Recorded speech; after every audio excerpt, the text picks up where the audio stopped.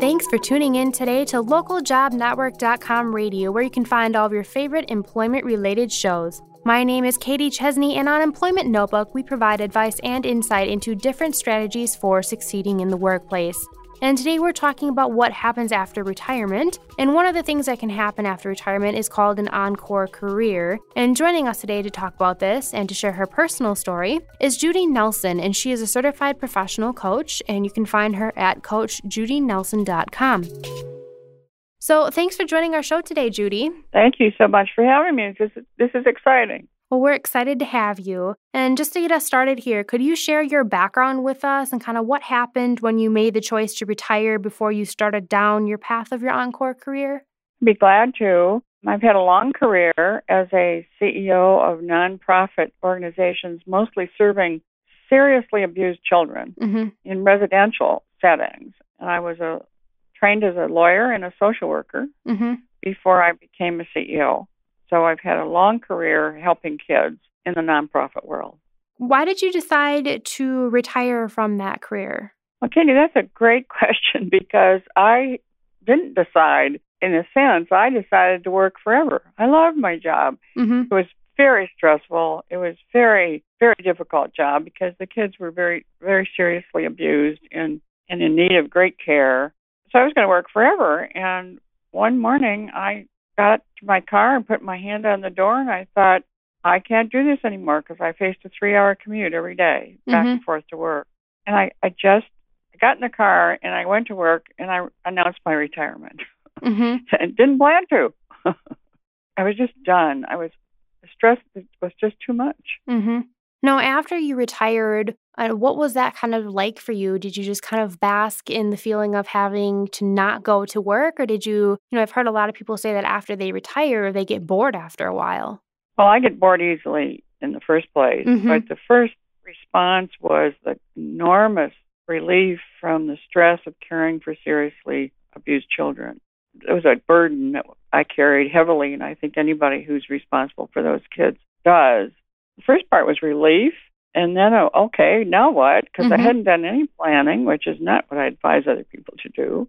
Kind of glorying in the idea that I didn't have to get up at a certain time, I didn't have to be anywhere. I really kind of played for a month after I retired.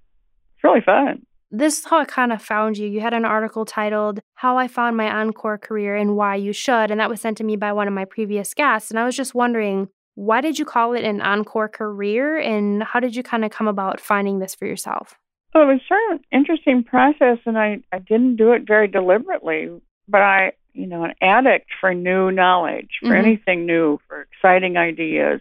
The internet to me is an absolute gift, and I did searching every day for some of the things that interested me and kept kind of looking for things I'd never had time to look for.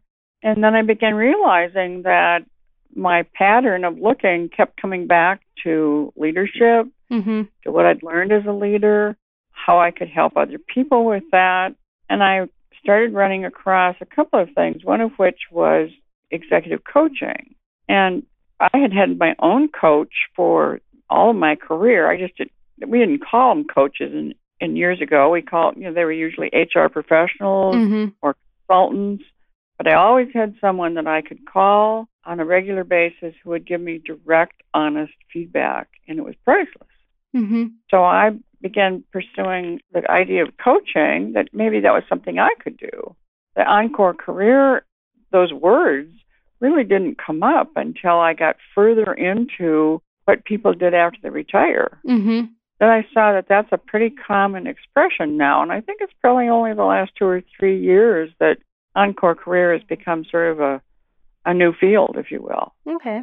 Now, do you have any suggestions for any others out there who are kind of bored with retirement or just not happy with it, and they want to find something meaningful to do as far as having an encore career? Well, I think, the bottom line is to start to explore, what do you love to do? What are you passionate about? And maybe it has nothing to do with your old career, or maybe it's related, but to give yourself the time to really check out anything you've ever wanted to do. There are so many opportunities in the world we're living in that when you're working full-time, you have time to look at. if somebody is retired, Mm-hmm. here's a chance to really spend some time looking at that. But my first suggestion is don't wait till you retire. Okay. I wish I had started exploring options 5 years before I retired. For people who are kind of just, going to be starting this exploring, you mentioned that it doesn't have to be in your current career, but what about those people who just don't know what they're passionate about? Would you just recommend just going out there and just trying a little bit of everything to see if that's what works for you? In some ways, I think that's probably a good idea for some people that, if you've been always interested in art all your life, but you've been in a science job, Mm-hmm. maybe spend some time exploring what kinds of options are out there for art. You don't have to be a great artist, but maybe they can use some of your skills in helping a nonprofit or a science group, promote their services. Mm-hmm. There's so much out there that I just think it's really not dangerous, but unfortunate if people limit themselves to what they think they know versus what they care about. Sometimes volunteering is an encore career for people. It doesn't have to be a paid job. Mm-hmm. It may be just following your passion and finding a place where you can exhibit that. Now, given your experience, do you feel that there are any particular industries or areas of expertise that individuals who are, just retired or thinking about retiring, they might want to focus on when they're looking for this encore career? I know you had mentioned, art, maybe science, or just kind of applying those in different ways. I have a bias at having worked in the nonprofit world for so long. Nonprofits really need people with talent, Mm-hmm. people with passion. And there are so many nonprofits who need volunteers. And very often, volunteers at a nonprofit can work themselves into a job in that organization or another one after they've gotten their foot in the door and learning what the issues are and what really appeals to what they love to do. Mm-hmm. That's a great place to start to explore your interest and try something new. If you love art, try to volunteer at a museum. Mm-hmm. Some way connected to explore your interests in a new kind of way. Now, what do you do in your encore career? We mentioned a little bit that you are a certified professional coach, but what does that look like for you? It's one of the most fun things I've ever done, Mm-hmm. and I've had a fabulous career. But I now have a job, if you will. I have my own business. I run it out of my home. My office, instead of a 3-hour commute, it's a 3-minute commute from my bed to my chair. Mm-hmm. And it's absolutely delightful. I set my own hours. I work with clients mostly by phone all over the world. My latest client is in South Africa. Okay. There are clients in Hong Kong and England. And it is a job now that allows me to do the things that I love to do and to delegate or find others to help me do the things I don't like to do. I don't like to do paperwork. Mm-hmm. So I have a fabulous assistant. My assistant is virtual, meaning she lives in I live in California. She lives in Florida. Mm-hmm. And she does all of my assistant work by email, through the web, and by phone. Okay. Including fixing my computer when it goes wrong. Oh, nice. Absolutely. It's wonderful. I've got the ideal. I do the things I love to do, and have others help me do the things I don't like to do Mm-hmm. or I'm not that good at, and it reduces stress to almost zero. Now, I'm just wondering, at its fundamental core, what should an encore career be about? Just from hearing you kind of talk about it, it should be really about something that you find fun and delightful and that you're passionate about. Would you agree? I would agree more than I can tell you, and it should be about joy. Mm-hmm. It should be about finding the parts of you you've never explored, Mm-hmm. never had time to, and finding that place where, at this time of our lives, in this time in the world, I can have a career for the next 15 years Mm-hmm. or 20 or more. I can't think that far. But there's no limits anymore to what you can do. And it's just the most exciting time to be alive I can imagine. Okay. The technology alone allows me to talk to somebody in Hong Kong as if they were in the next room. It's just an astounding opportunity for an encore career. Mm-hmm. I can't imagine. I would have missed something had I been born 20 years earlier, I think.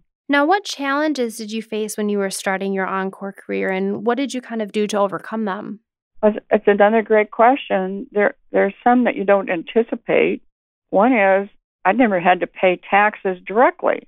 Okay. My taxes were always deducted from my paycheck, and so it was just you never saw the money, therefore you didn't miss it as much. Okay. But as a consultant or as a business owner, you pay directly. So now you got to rethink about what your income is, what your expenses are. You have to anticipate more than I ever thought I had to do.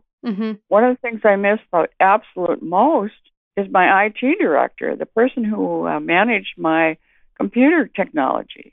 I used to be able to call somebody to do that. I did a seminar last weekend. My assistant used to help me make the copies and do the staple.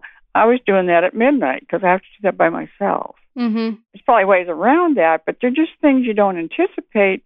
That if you worked in an office, especially at a manager level, you're used to having some supports that are no longer there if you're working at home and you have your own business. Real surprises. I would go back and triple hug my IT director. I miss those folks more than I can tell you because it's really hard to do it by yourself, but I've got some folks helping. This kind of brings me to my next question. If you had to do it all over again, would you choose this path and why? I would absolutely choose this path. Again, I've never had more fun. I've never had more opportunity to learn, to be creative. It gives me time with my family if I need to. My husband and I love to travel. If I want to travel, I go. And we've traveled all over the world. In between my coaching, I've even coached on board a cruise ship. Oh, wow. The ability to do things now is almost limitless, and it's getting better every day. So there's no way I wouldn't have chosen this again, and I hope to continue for a whole lot longer. And as long as my clients continue to find help from me, there's no reason I can't. So, yes, I would choose this again in a heartbeat. Now, before we close things up today, I just wanted to ask you one final question. If you were in the shoes of an individual who was close to retirement or is retired and just kind of fresh at it, what would you wish someone would have told you way back in the beginning? Well, it's probably back to that business about look forward 5 years. Here's an interesting piece, Katie. I'm not sure I would have listened because I thought I would never retire. I really thought I would work till I dropped. I loved my job. I was good at it. I was good at raising money. I was great, at providing services to help. I helped thousands of children indirectly over the years. But to stop and think, what if you decide not to work forever? What if something happens that you can't work forever? Look further ahead than I did. I lost time because I didn't think ahead. It was a little scary to all of a sudden one day say, I'm not going to work anymore and not have a plan. And, another really important piece is what an important part to have a supportive partner of some kind, whether it's a friend. In my case, my husband was incredible. The day I said I was going to retire, he went and bought me a new convertible. So I said, when I retire means I don't have any revenue. Those go together. And he said, yeah, I know. I just want you to be happy. Oh. So that has been it's a gorgeous convertible, by the way. It's been incredibly helpful to have important. I don't know if I could have done that without that support. And if I were alone, I probably could have done it, but it certainly would not have been as much fun or as easy as it's been to have that kind of a wonderful, supportive spouse. And then with that final piece of advice, we will wrap up the show for today on Employment Notebook. So I just want to thank Judy for joining us and sharing her expert advice and her story. So thank you, Judy. We do appreciate it. Oh, Katie, it was great fun. Thank you very much. I'm honored to have been on your show. Now, if you do want to get in touch with Judy, please visit her website at CoachJudyNelson.com. And if you'd like to find more employment-related shows, head over to ljnradio.com. If you have any comments, questions, or suggestions for future shows, send me an email at ljnradio@localjobnetwork.com or send us a tweet at the LJN. And once again, I'm your host, Katie Chesney, and I wish you the best of luck with your career.